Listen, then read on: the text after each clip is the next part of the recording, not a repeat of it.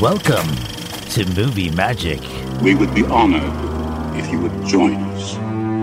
5, 6, 8. 5, 1,000. 4, 1,000. 3, 1,000. I am the Father. Frankly, my dear, I don't give a damn. Are you one of those single-tier people? All the dogs in King's Landing howl through the night.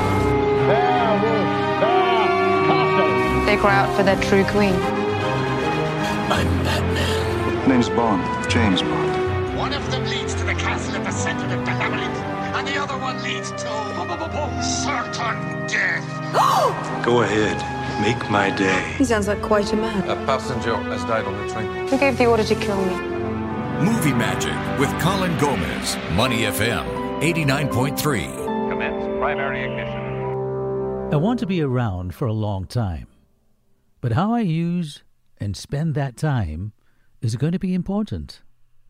That was a quote from the late 96-year-old Angela Lansbury. And today on Movie Magic, we're going to celebrate the life and legacy of this entertainer.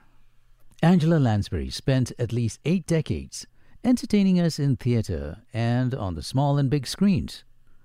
Born in London, England, this British-Irish actress was a citizen of 3 countries, United Kingdom being a default because she was born there, and then she got her U.S. citizenship from 1951, and then Ireland gave her citizenship from 1970. Now, quite a few countries around the world allow multiple and dual citizenships. Well, she was fortunate to be born and be in countries that allowed that. She was born to an upper-middle-class family in central London, the daughter of Irish actress Monia McGill and English politician Edgar Lansbury. To escape the Blitz, she moved to the United States in 1940, studying acting in New York City. So, what is the Blitz? Well, the Blitz was a German bombing campaign against the United Kingdom in 1940 and 41. And this was, of course, during the Second World War. Now, the term was first used by the British press, and it originated from the term Blitzkrieg, the German word meaning lightning war. Now, that term itself is frightening. So, to escape the Blitz, she moved to the U.S. in 1940, studying acting in New York City. Now, New York at that time was mostly known for theatre.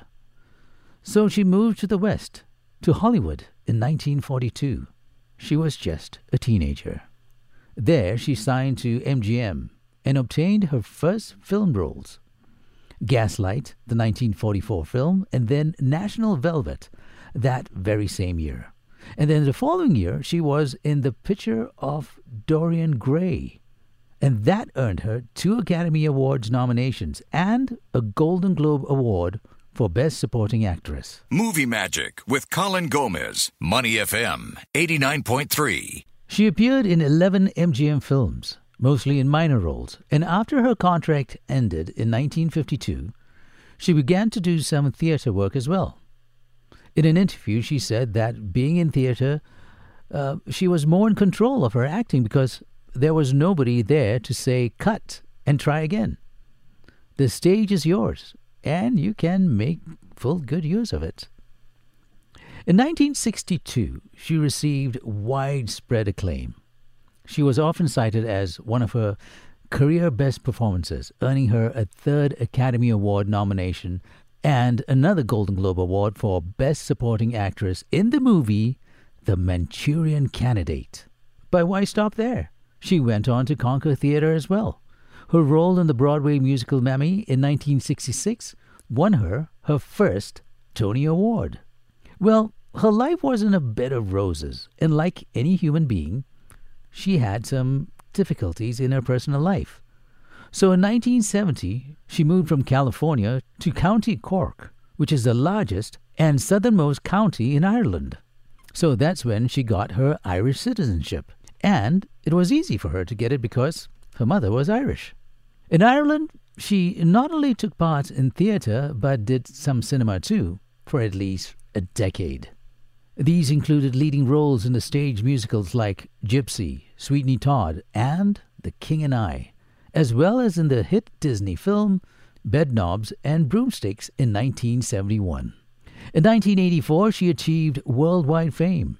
You know where I'm going with this, right? Yes, she was the fictional writer and sleuth Jessica Fletcher in the American whodunit series Murder, She Wrote, which ran for 12 seasons until 1996. But Angela Lansbury was not just an entertainer. She was business-minded too. More about how she earned more money as a business person in just a bit. Movie Magic with Colin Gomez, Money FM 89.3. I remember back in the 80s, the theme of Murder, She Wrote was heard in many houses as people played and attempted to play the tune on their pianos. I'm Colin Gomez, and here on Money FM's Movie Magic, it's a tribute to Angela Lansbury, who is not only known for her many roles she played in movies and theater, but also very well known for her role as Jessica Fletcher in the American whodunit series Murder, She Wrote, which ran for 12 seasons. It ran from 1984 to 1996, with 264 episodes in total. 12 seasons! Well, that's a long time with a lot of work. It won 2 Primetime Emmys, 34 wins, and 55 nominations. Now, I wonder if the character Jessica Fletcher in Murder, She Wrote is, kind of loosely based on real-life detective stories author Agatha Christie. But Angela Lansbury was not just an entertainer. She was business-minded too. You see, through Corrymore Productions, a company that she co-owned with her husband Peter Shaw, who was also a producer and actor, Angela Lansbury assumed ownership of the series and was its executive producer for the final 4 seasons. Ka-ching! Now, what inspired Angela Lansbury to get into the entertainment business? Well, her mother, Irish actress Monia McGill, could be one of the reasons, but there's another. You see, when Angela Lansbury was 9 years old, her father died from stomach cancer, and she retreated into playing characters to cope with her grief. And this will come back as a circle. I'll tell you a little bit about that in just a bit. So she had this imagination as a child playing many roles. Her mother, facing financial difficulties, became engaged to a Scottish colonel, and they moved into his house in Hampstead. And Angela was educated at a school in northwest London. However, she considered herself largely self-educated, learning from books, theater, and the cinema. She became a self-professed complete movie maniac, visiting the cinema regularly and imagining herself as certain characters. Keen on playing the piano, she briefly studied music and in 1940 began studying acting at the Webber Douglas School of Singing and Dramatic Art in Kensington, West London. And her first appearance on stage was as a lady-in-waiting in the school's production of Maxwell Anderson's Mary of Scotland. Movie Magic with Colin Gomez, Money FM 89.3. Her role as the author and sleuth in Murder, She Wrote is what I remember her most. But throughout the run of Murder, She Wrote, she had continued making appearances in other television, films, miniseries, and the cinema. In 1986, she co-hosted the New York Philharmonic's televised tribute to the centenary of the Statue of Liberty with Kirk Douglas. She appeared as the protagonist's mother in Rage of Angels, The Story Continues, and portrayed Nan Moore, the mother of a victim of the real-life Korean Airlines Flight 007 plane crash in Shootdown.